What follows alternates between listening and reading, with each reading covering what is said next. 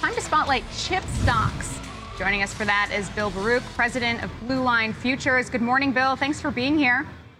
Morning. Thanks for having me on today. All right, so we've seen a nice bounce back in, not necessarily this week, NASDAQ down for its third straight day, but really since June 16th, we've seen a nice bounce back in tech, but it's been a rough week for chip stocks. We, of course, had NVIDIA warn on revenue yesterday. Now Micron is out today with a warning of its own. What's your take on what we're hearing from those chip stocks? Yeah, I think the best way to really put it is how cyclical this business can be. And we're going through this cycle right now where there were shortages and then the double ordering kicked in, and the lead time of more than 25 weeks overall. I think Susquehanna put that number out. That signals that you're seeing a lot of double ordering. At the heart of NVIDIA was the gaming, but data centers did pretty well, and they expect to remain steady. So I think the gaming there, and Micron looking at the DRAM production there, and the demand that's from consumer spending. So you're looking at really at the end of it, it's coming back into consumer spending. So this lag in wearing down the consumer from the gaming perspective, NVIDIA, as well as in what we're looking at in Micron, not to say it was to be expected, but sort of the cyclicality in this business, it's kind of just going through the motions here. So it's a volatile, I think that was highlighting your previous segments, a very volatile environment right now. So you're seeing these whipsaw around. Ironically, Micron and NVIDIA both were at some technical resistance before these announcements, and now they've moving sharply lower. I look at this as sort of a longer-term positive, though, intermediate to longer-term positive, flushing out some of this negativity that was already, really is an undertone within the chip market. It sort of lagged the NASDAQ's rally, over the past month and a half. In terms of bullishness for this space, we also had President Biden sign that CHIPS Act bill into law this morning. How much of a catalyst could that be for chip stocks? Are you looking at it as a positive, or are you focused more on, some of those macro factors that could be big headwinds? I think that there's going to be a positive impact here. We may not be seeing it immediately, obviously reducing the dependence on Taiwan and encouraging manufacturing here in the United States. A big spending bill, obviously subsidies here for these companies. One thing that we could start to see it potentially reflect is in some of the CapEx numbers, where they're really putting a lot of money towards research and development.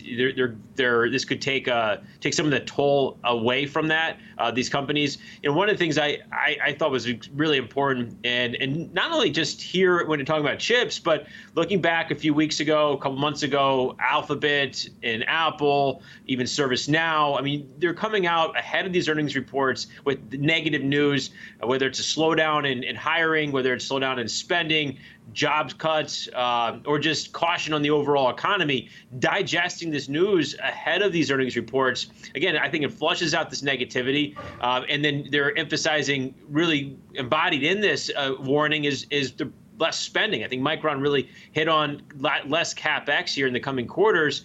So I think trimming the fat is the best way to put it, and making these companies a better investment looking 6, 9, and 12 months out.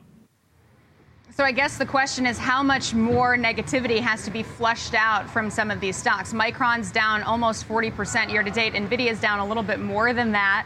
Scott Bauer had a neutral to bullish trade for NVIDIA. I know Cathie Wood she's scooped up a bunch of shares of NVIDIA buying the dip. Would you look at pullbacks as potential entry points for some of these stocks?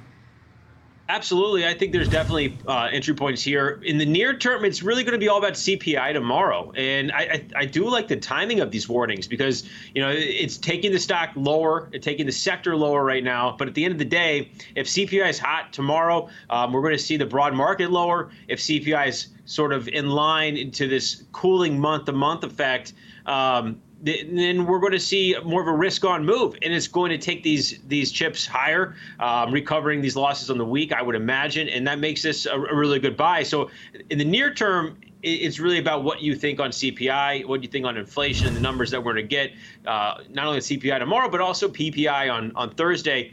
But in the intermediate term, I do think this is really going to produce a terrific buying opportunity, whether it's from lower due to a hot CPI, or this could be potentially a near-term low we're finding right now.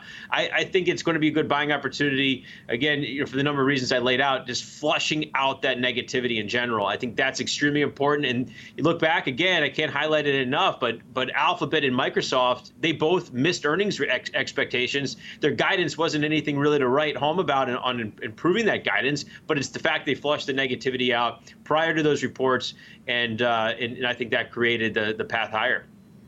How are you looking at Roblox ahead of its earnings? It's a stock that's up. It's down today, down about 2%, but up 11% so far this month. And when you take a look at the chart, I mean, it's doubled since its May levels. It was trading around $20 in May, and now it's almost at $48. Granted, when you actually think about how high it was, back in November, it was trading at, $140 or something. So how would you look at Roblox? Would you be a buyer of that ahead of earnings?